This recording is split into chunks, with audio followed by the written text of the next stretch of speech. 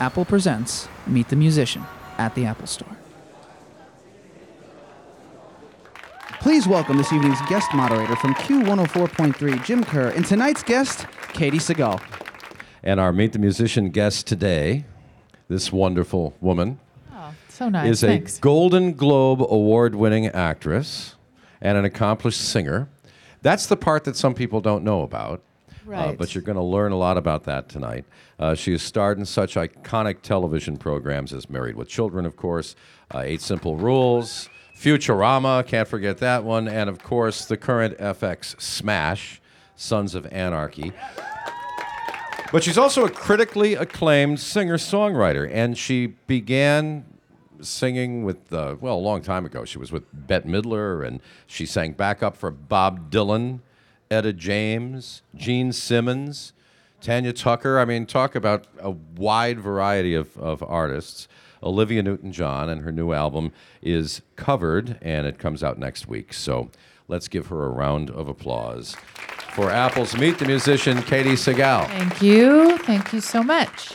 Okay, now you started your career as a musician I did, yes. before you were a I think I famous started my life as a musician. television Yes. star. Yeah. You became famous for creating award-winning characters in both film and television. How did the transition happen? You mean from singing to acting? Yes. Well, I was, I started playing music when I was really young, when I was a kid, and I decided early on that was the path I wanted to take. I wanted to be a singer-songwriter when I grew up, and I spent a lot of time doing that. And all throughout my 20s, that was really my pursuit. I made a couple of records, and but to really pay the bills, I would work with other people, and I would. Those were the days when publishers would give people songs. They'd be trying to push their music to their artists, and so I would sing demos for publishers for various artists, and then I started working as a background singer, and it really paid my bills. And at a certain point, I started to think. I needed a bigger vision of things, and I wanted to open things up. I did a musical in Los Angeles, this little rock musical that these friends of mine wrote, and an agent found me and asked if I wanted an agent, and I thought, well, that'll be a good idea. And then really within about 6 months, I was on television. And as a kid, my father was in the movie business. He was a director, and he used to tell me, you should be an actor. So I'd sort of dabbled a little here and there, but I kind of I had sort of a natural take for things, and I learned pretty much on the job. Well, when you were with Bette Midler, you were one of the harlots. Yes. And that was a job that required a lot more than just background vocals. Yeah, That was being a part of the big, giant stage show. Yeah, well, those were the days when the harlots were sort of a theatrical component, and they danced like crazy. And, I was a singer, so I had to really, stretch outside my wheelhouse. And but it was good. I worked very, very hard. I loved that job. It was great. And there was all the choreography. Oh yeah, it was choreography. I'd have to sing those really costumes, intense charts. We were doing all those kind of Andrew Sisters harmonies, and you'd have to sing that while you were up and laying down on the floor, flipping your legs up in the air, and we did all kinds of wild things. Mm. And when you were in the studio working with some of the most iconic performers and artists, people like Etta James or Bob Dylan, was that at all intimidating to you? I mean, could you believe you were in the room with these people? Well, I worked mostly live with them. I didn't record with them. Etta used to just come over to my house and hang out, and my husband at the time was the bass player in her band. So I just sort of got the gig. It was kind of like, just, come along. So I wasn't intimidated by Etta. I was just always in awe. She was... at a certain point, she'd let me go open the show for her, and I'd sing a couple songs, and she was just, she was amazing. And Bob Dylan, that was I only worked with him for a couple of months, and I always put it on my resume because the guy scared me so much. I was so, intimidated. I was like 18 years old, and I'm singing Just Like a Woman with Bob Dylan, and I could barely speak, and I'm sure I was doing like a horrible job. And a week before the tour, he fired half the band, and I don't know if they were as intimidated as I was, but I was. He was very intense. But he didn't fire you. Oh, he did fire me. You got fired by Bob Dylan? Yes. Bob Dylan fired you? Yeah, he did, man. Boy. He did. Well, there's another thing he can add to his list of regrets. He probably doesn't even remember. Oh, come on. Yeah, no, he probably doesn't. For me, it was very memorable. We'll see to it that he remembers. Well, Covered, which will be released next week, is your third album. And the first was in 1999, Well, and then there was Room in 2004. Now, on this particular project, all of the songs are covers except for one. Right. So how did you choose which songs? You must have hundreds of favorites. How did you choose the songs that you were going to put on this album? Once I decided, because at first, the other two, I wrote a lot of the songs on the records. And then I started the process where I thought, well, I'll write. And I just was not really... I was impatient with myself, and I didn't feel that I was coming up with it. So I just decided, once I made the switch and I decided I'm going to interpret music rather than write music, then it became a different kind of process. It really was about finding music that some of it was very reminiscent of growing up. I wanted to not make a nostalgia record, but there's a few people that inspired me. Like I do a Laura Nyro song, and Laura Nyro was really the reason that I taught myself to play the piano, and I wanted to be a songwriter. So I did a Laura Nyro song, I did a Joni Mitchell song. Those were big influences to me when I was growing up. And then I started exploring current songwriters, and so I put a Ryan Adams song on there, and Ray LaMontagne, and then Steve Earle, who kind of crosses both. I would have done the whole record with Steve Earle songs if I love him. So and then it was just a process. We demoed a lot of songs. That's what you have to do, and see if it translates for someone else. I didn't want to do stuff that it was just going to be, the same thing that was already done. So it was just a real process. Well, there's a Jackson Browne composition on the album, but there's also a duet with Jackson Browne on a Steve Earle song. Right. Thought that was an unusual choice to make, to have Jackson Browne duet with you on another songwriter's. Yeah. Well, that was before we cut a Jackson song, and we were working on Goodbye, the Steve Earle song, and Bob, my producer, brought in a Spanish guitar player and this violin player that had worked with Jackson Browne and worked with Leonard Cohen, and he thought, Bob said this should be a duet, and I know Jackson. I'm not even sure how I know Jackson, but socially I know him just from being around, and I went to where he was sitting in one night with some friends, and I just went and talked to him about it, and he said, yeah, he would come and sing, and it was really an honor to have him come and sing on the record. Well, the Jackson Browne song that you have on the record is For a Dancer. Yeah. And that's from 1974? I think so. About 1974? Right. And Late for the Sky. It's going to be on next week's... Sons of Anarchy. Yes. Yes. Do you have some context you can provide? For that song? For that song and how it's going to be used in next week's show? Oh, no. I can't tell you that. You can't do that.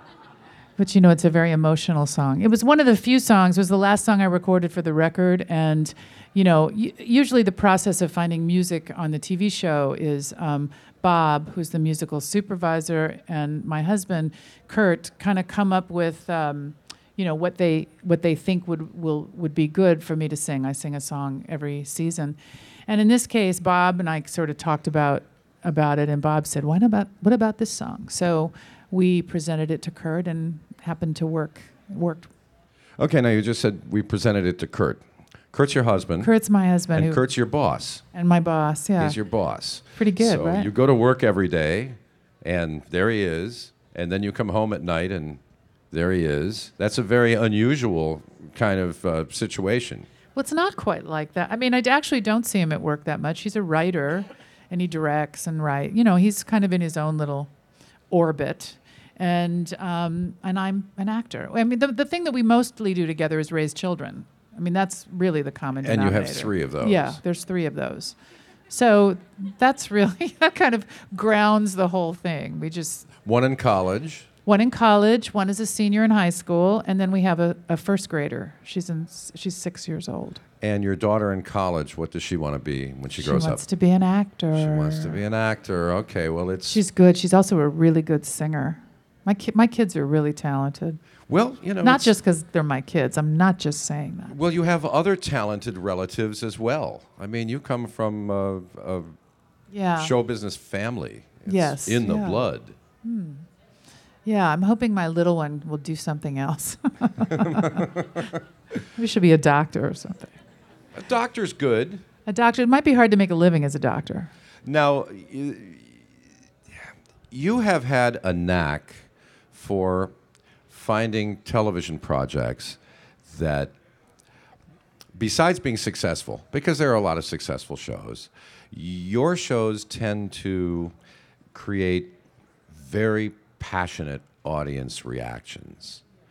People, your shows are not shows people just watch. Your shows are shows that people love. I was in a restaurant a little earlier today, and the chef and owner heard that I was coming here tonight and just started to go on and on and on about Sons of Anarchy. I mean, just like crazy talk. He was, let me shake your hand after you see her. So, maybe there'll be a little of her essence. And then he started telling all the people in the restaurant, she is just so awesome in that show. And then, the memories that people have of Peg Bundy, a character that apparently you had a bigger hand in creating than most people would think. Well, yes. I mean, a little bit. Her look, the way she looked. When I started Married with Children, Peg was supposed to be sort of this dowdy housewife that didn't take care of herself and laid around the couch, just a slob. And I, first of all, didn't want to play that kind of part. And my take on her was, the whole relationship she had with Al Bundy was such a combative one that I just figured there had to be something hot going on behind the scenes. So I went to my audition just completely, in kind of a cartoony way, but all dolled up.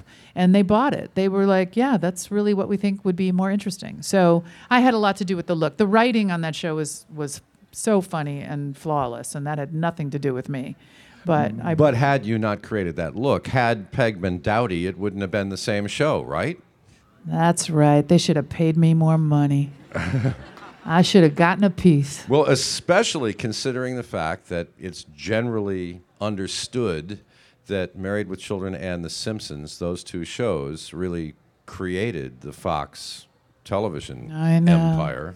That's true. So Rupert Murdoch should be sending Owes you me big. gifts.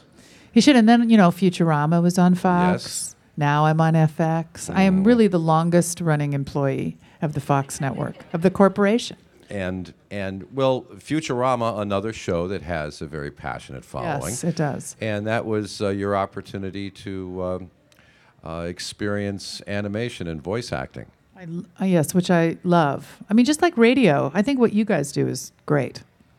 Well, we don't have to worry about hair and makeup. No, which is so much simpler. Yes. But going in there and portraying that role into a microphone, I know, to bring an animated character to life, and when you watched it on TV and saw your voice coming out Yeah, it's of an really animated fun. character, that must have been really... Even though I only do one voice. Leela just kind of talks like this. She kind of talks high. But, everybody else on that show would do like 5, 10 voices. They're amazing to watch. Billy West and John DiMaggio and those guys are just, artists, truly. Voice artists. And speaking of Sons of Anarchy and your husband, he has a knack for developing and working on shows that also attract passionate audiences, because it's not just Sons of Anarchy that jumps off the page on his resume. There's also The Shield. Yeah, he was on The Shield. He didn't create The Shield, but he was there for the whole 7 years. He was a producer, executive producer by the end. Mm-hmm. Michael Chiklis? Oh, yeah, sure. Yeah, he used to be a bartender. Oh, over really? Here. Yeah, Huh. not far away. I do know Michael Chiklis. Yes, and he he had to quit his bartending job without giving 2 weeks' notice because he got a television series. Oh. And he always felt that he had let his boss down, and he thought his boss was mad at him. And years later, he came back to New York, and he visited the bar, and he went downstairs to where the boss's office was, and the boss had newspaper clippings about him? Michael's Oh. success hanging How up on the bulletin board sweet. downstairs, which was very, very, very nice. That's a nice story. Now, the live performance aspect Yep. of your musical career, that tends to create a very intimate bond between an artist and the people who are experiencing that art, because it's unmediated. It's just right there between you and them. I like performing live. I mean, that's really, and that's what I did most of. That is what I have done most of in my life is sing live. I saw a video just last week of a live performance of Tom Petty's Free Fallin', which is on the album. Oh, right. Have you seen that video No, yet? I never have. Oh, it's really, really good. I bet it's really good. It's really, really good. He's really great. And you heard that song played on the radio this morning. I did. That's right. They played my record on the radio this morning, the first time I heard it on the radio. So that was nice. Thank you. It sounds cool when it's on the radio, doesn't Yes, it did. it? And you work with such an incredible group of musicians. I did. On the record, it's not the total band called the Forest Rangers. On Sons, there's a band, the Forest Rangers, and they record all the music that you hear on the soundtrack. So Bob Thiel, who's the #1 Forest Ranger, he's back there somewhere. He put that band together, and some of them came and played on my record. And we actually go out and do shows together where we play. Half the show will be other artists that are in the Forest Rangers, other singers, and then myself as well. Now, the last time that you bought somebody else's record, what was it? That's such a good question. What's the last record that I bought? It might have been Justin Timberlake.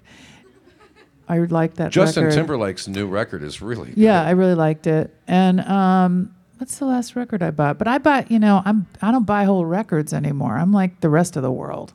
I buy a song here and a song there. So you're heading on to iTunes. I am. Yeah. Yeah. But you should buy all my record.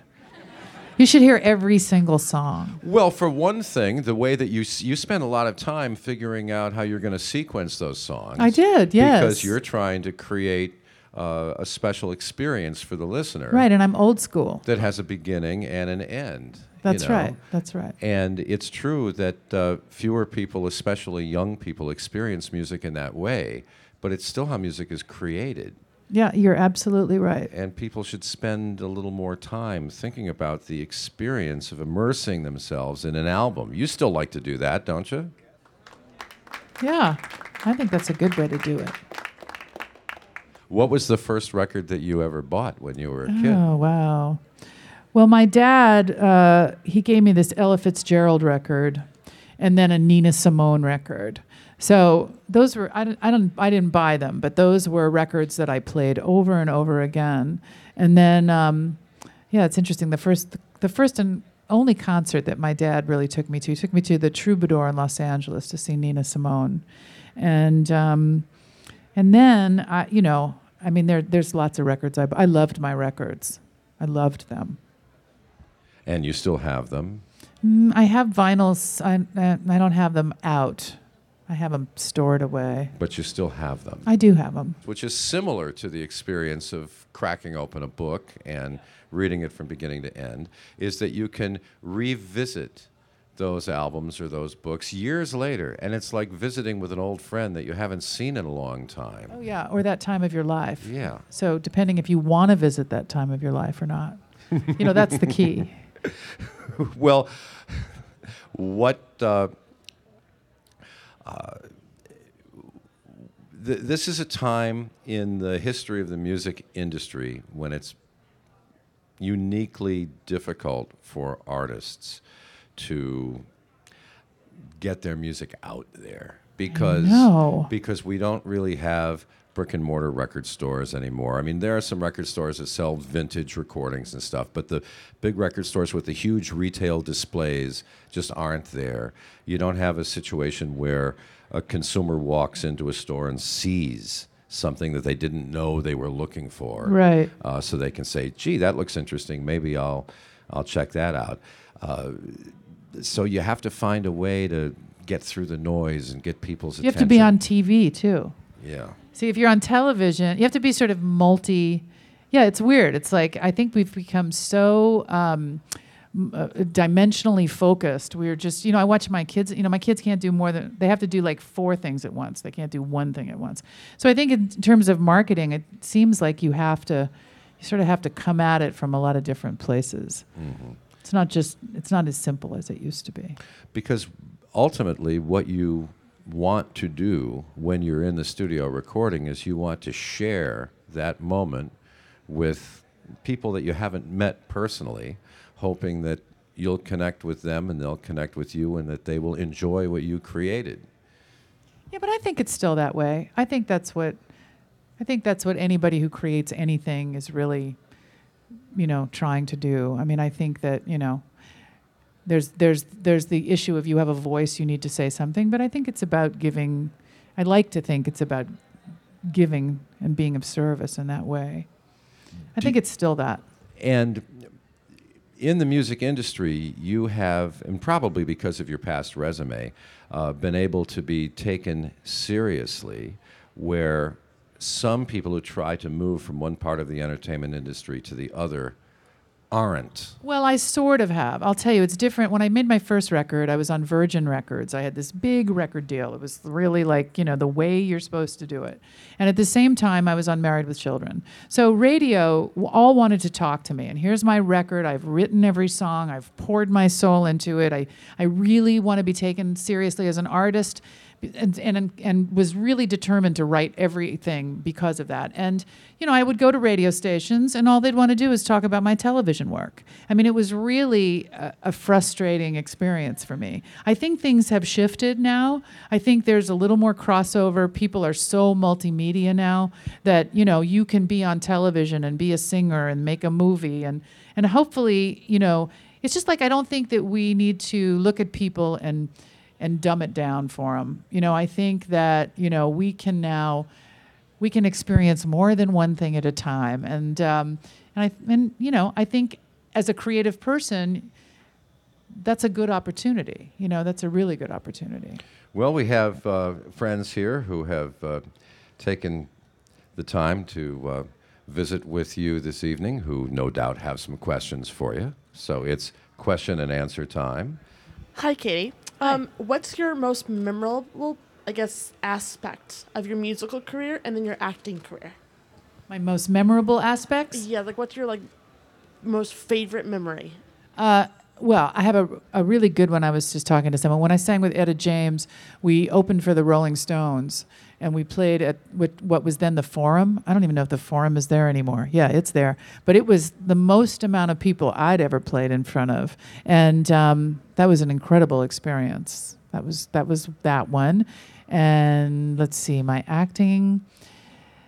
I've had a lot of memorable experiences as an actor. I can't, it's hard for me to think of one specific. Do we have another question? Katey, for your new album, pick 3 songs. What will be the appetizer? What will be the main course? And what will be the dessert? Wow. That's a good I love one. food questions. I do love to eat. So let's see. The appetizer, the main course, and then the dessert. I think the dessert would be For a Dancer, which is the last song on the record. It's very sweet.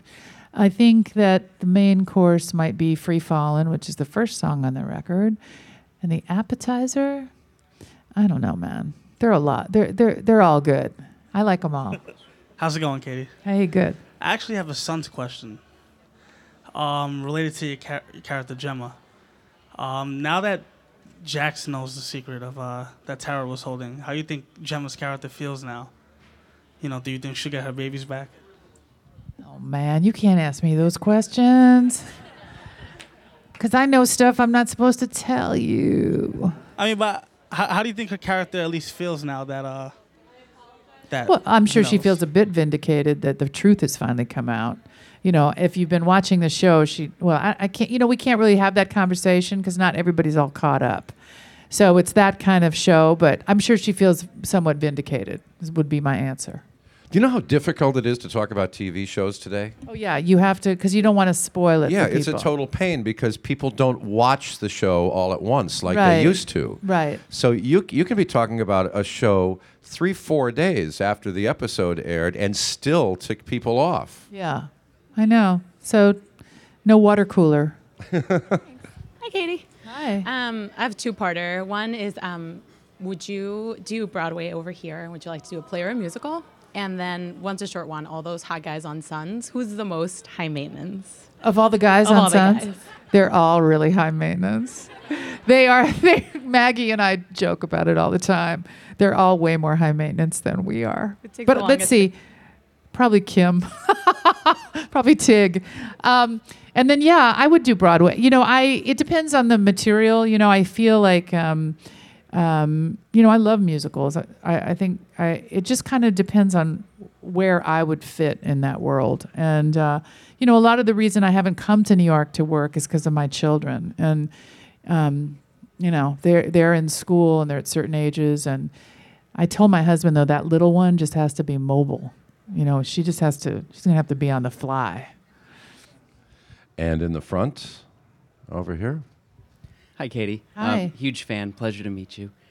Question for you. As an actress, what is it like to go from, say, how you did a comedic role early on with Married for Children and then something so serious as Sons of Anarchy?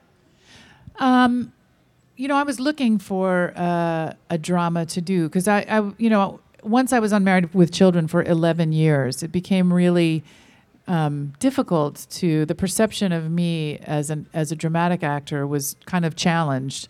And, the transition is really not that difficult. It depends on the writing. It depends on what you're given to do. The process of being on a sitcom as opposed to being on a film set or a drama that's that medium, that's a little bit different because a sitcom is more like doing a play.